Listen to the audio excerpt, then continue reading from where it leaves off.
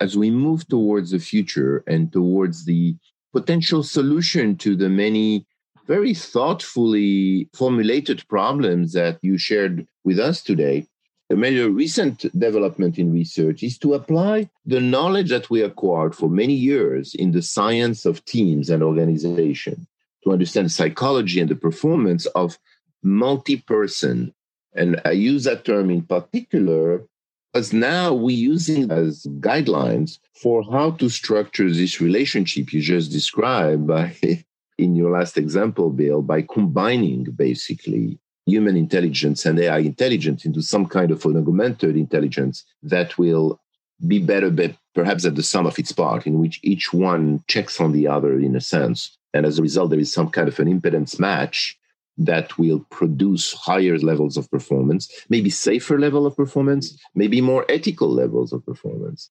We don't know. All these are questions. So could you comment for a second on both the similarities and differences between classical teams that we know, whether they are sports team or command and control teams or medical teams, with those new, we don't have a word in the English language, we still call them teams, of humans and artificial intelligences blended together.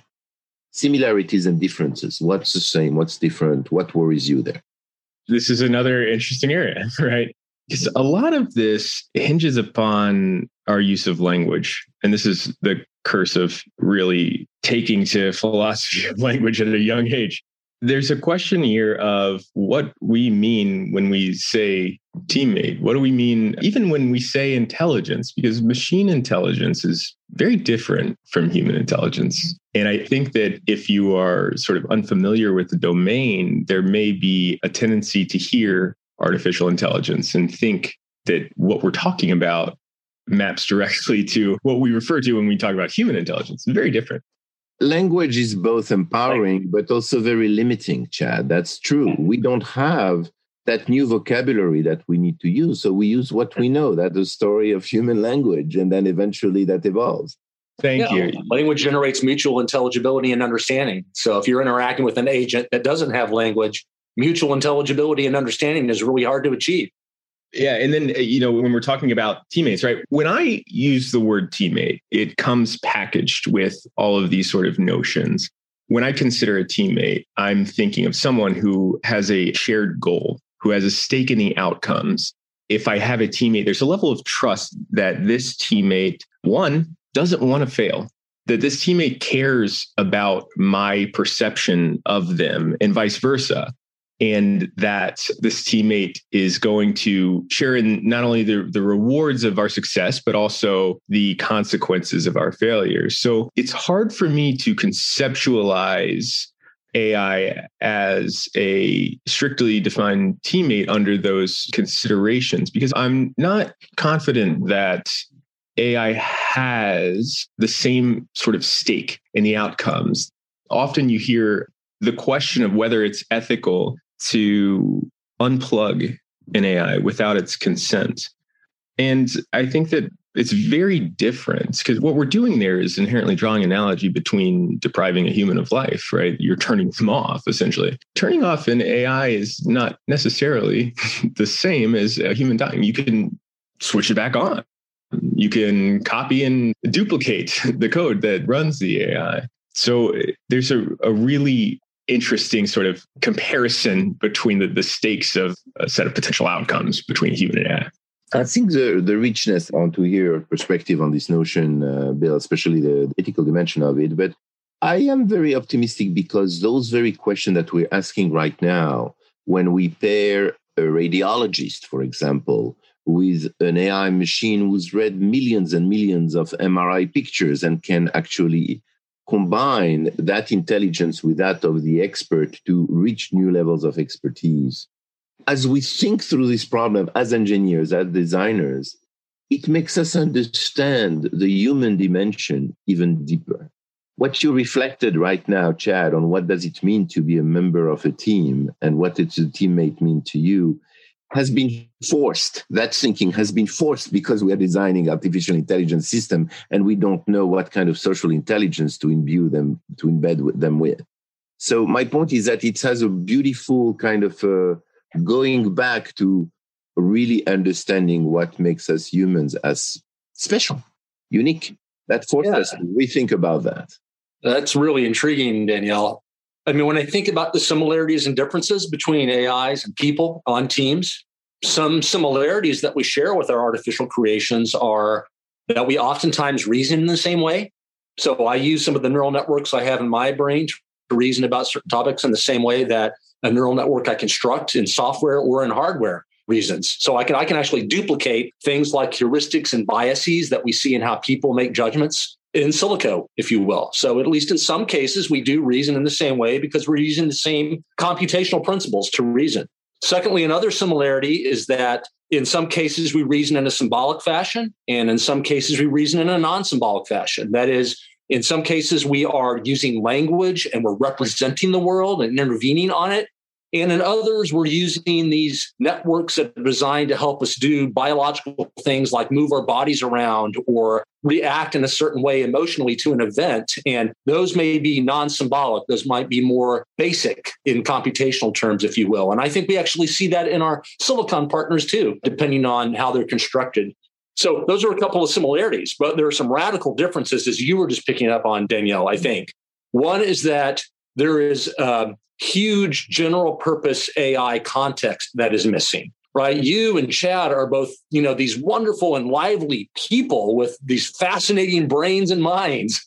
You've had decades of experience and thousands of training examples and hundreds of practical problems to confront every day. That's all missing generally when I engage with any particular artificial intelligence or cognitive tool. It's missing all of that background that we take for granted in human interaction. And secondly, there's a lot of biology that's just missing here.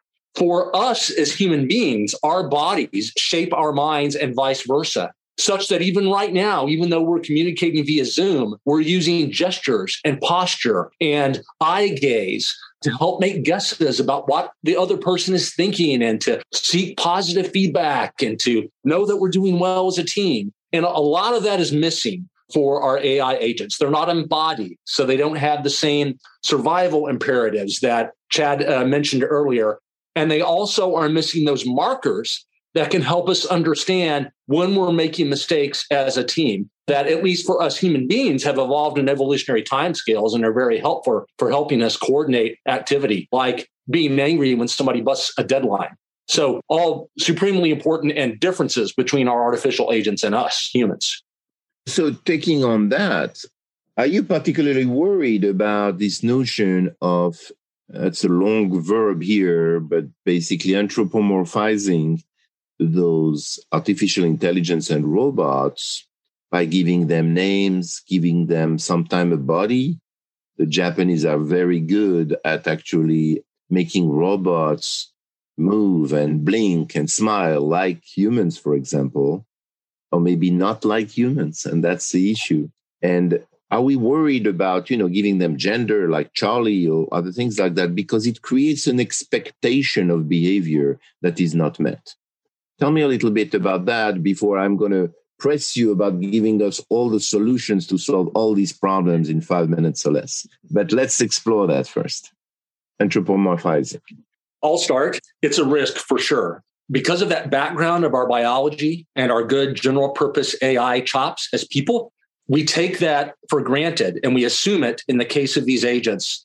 And when we anthropomorphize them, that can lead us to think that we have obligations to them that we actually don't, and that they have capabilities that they don't actually possess. So I think anthropomorphization, it can help enable effective team coordination in some cases, but it also presents certain risks if people aren't aware of the human-like nature of these things stops. Before we, kind of think about, and this is something that rebuts Chad and Bill's assumption, there's nothing new under the sun. I would say we actually have a body of law that thinks about non-human agents, our obligations to them, and how we ought to treat them. And that's corporate agency in our legal system. So we have lots of agents running around now. They're taking actions that impact all of our lives daily. And we have at least some legal understanding of what obligations we have with them and how we ought to treat them.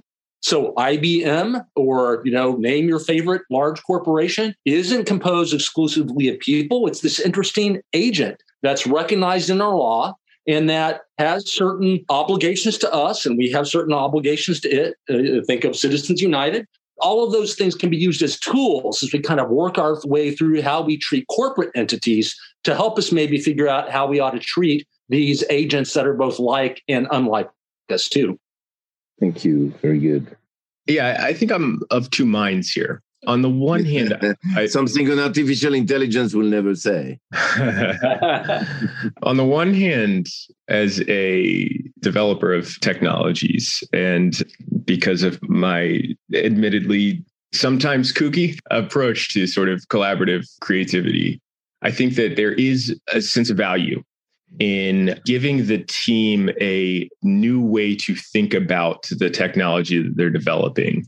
I often encourage teams to flip their assumptions on their heads, right? And to change the frame of reference with which they're approaching a problem. Because I think this is very valuable for generating novel ideas and remixing old ideas into novel domains, right? And this is the key to innovation.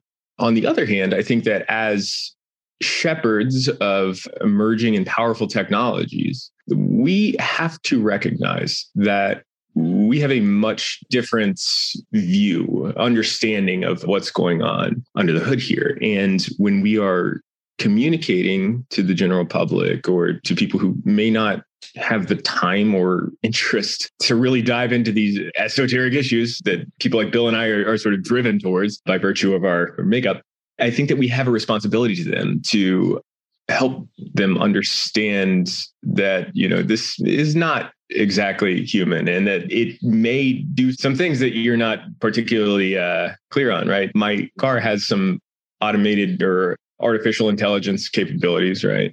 It's not Knight Rider or Kit, if you will, but it's one of those things where, like, as a driver, if you sort of think of artificial intelligence as like human intelligence, that I can fill in gaps pretty reliably, you're putting yourself in a great deal of danger. There are spaces as I'm driving through this area, if I'm driving to the airport, I know there's one spot right before an overpass where the car sees something in front of it and it slams on the brakes. This is very dangerous when you're on the highway, right? And if you're not thinking of this as having limited capabilities to recover from errors or misperceptions in the best way possible, you're putting your drivers' families, your loved ones, a great deal of risk, as well as other people who have not willingly engaged in or taken on the artificial intelligence, right? There are other drivers on the road, and you're also putting their safety at risk as well if you're misrepresenting in a way, whether intentionally or unintentionally, the capabilities and the expectations of an AI.